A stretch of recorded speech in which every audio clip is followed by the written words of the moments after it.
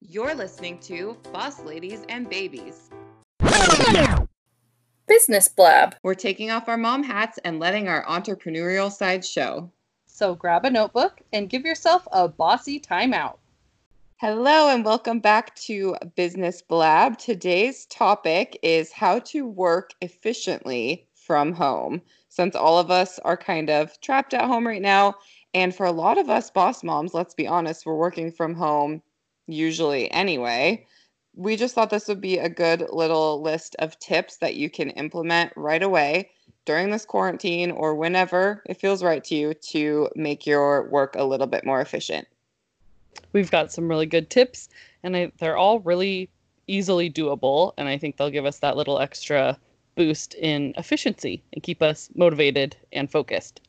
So our first tip is dress for success. So as tempting as it is to work from home in pajamas or not do your hair and makeup, just kind of roll out of bed and get it done, since no one knows, what you're wearing unless you have a, work meeting. Taking the time to get ready and getting dressed well will help put you into work mode and feel more, focused for the day. Yeah, that definitely has been a huge thing for me. I find, just if I don't change out of what I slept in, I'll find myself not being productive at all. Even if I change, even if I don't have any meetings or I don't really want to do much desk work that day, if I just change into different clothes, I find myself being more productive. If I really want to feel like the real estate agent part, I will try to put on some of my nice, cute clothes that are just collecting dust in the closet just to kind of feel like, they say, what is that saying? Let's say dress for the business that you want, right? Yeah. And so if you just kind of put that little extra effort in to get yourself dressed up, you might attract, some more clients or some more business and just feel overall better about yourself. For sure. That's a huge one. Yeah. I think the next one is to designate a working area.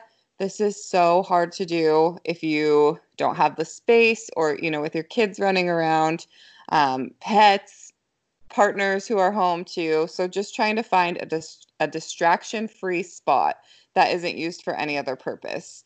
A lot of times people will end up using like their dining room table, which that just is setting you up for failure. You want to sit down in a space that's going to feel clean and you can really know that I'm going into this space, I'm going to focus here, and then I'll leave this space and I'll be done. And I can come back to it later or I can just clock out.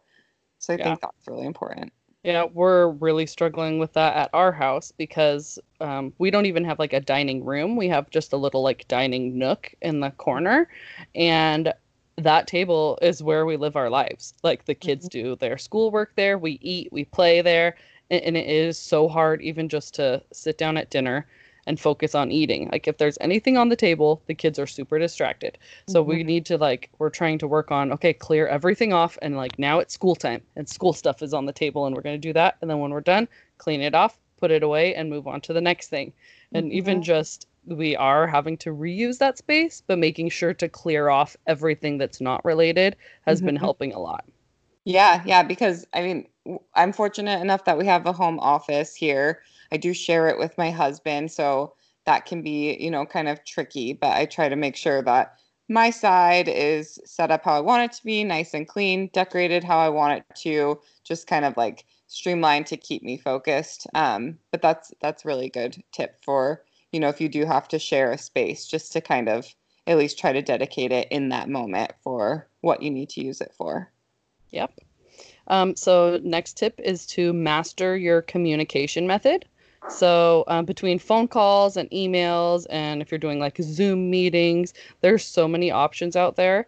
So it's important to figure out what's going to work best for your team in different situations. So some conversations, you really need that face-to-face, like video chat to be able to, it's just so much easier to read people and emotions when you can see their face, even just compared to a phone call. But then just know when other topics can just be handled with a quick email and figuring out what's going to work best for you guys in that situation. Yeah, and now is a really good time to explore some of these, face-to-face options that are out there. There's a really cool platform called BombBomb, and it can send video clips to your clients. So it's so much nicer for somebody to get a, hey, I'm thinking about you, like of your face, rather than just you sending some words behind an email. It's so important right now to just personalize things as much as we can. And with all of these different platforms that you're able to use, you just want to make sure that you want to be really familiar with them and feel really comfortable with them, because how awkward if you do get face to face with a client and you're like, oh, let me figure out how to do this Zoom. Let me figure, you want to just, you want to be really confident with what you're using to make some of these things work so that we can stay face to face. Yeah. The next one, really important, I struggle with probably the most out of anything in life, is take breaks. So when you have the designated work area, you can leave and relax in another space. When you do take a break, it clears your mind and it gives you a fresh perspective. It's really hard for me personally to walk away from that to-do list when I start something, or even, for me, starting it is just writing down each task. I'm like, okay, turbo mode. I've got to check off everything on this list before I can do anything else. And that's just not a realistic way to get through your life or your business. You're going to burn yourself out. So it's hard when you can't leave the house, either because of quarantine or because you are a work from home mom or boss lady. It's hard to give yourself that break, but you need to take that time to refresh your mind, narrow your perspective back, and just kind of walk away and come back to it, and you'll be more efficient and productive when you come back. Yep. The next is creating mini routines. So that kind of goes along with taking breaks. You can kind of get into your routine, schedule breaks, but having a daily morning routine will help you get into the flow of work. Either like, you get up in the morning and read your emails while you're having your cup of coffee, or just something that helps you transition into the working part of your day that you don't have to think about. Just get up. Okay, we know that this is what I'm going to do at this time. Kind of start your day and get into the swing of things like you would if you were still going to work, like if you work in an office or something with real people outside of the house. It totally doesn't even have to be like extremely work related.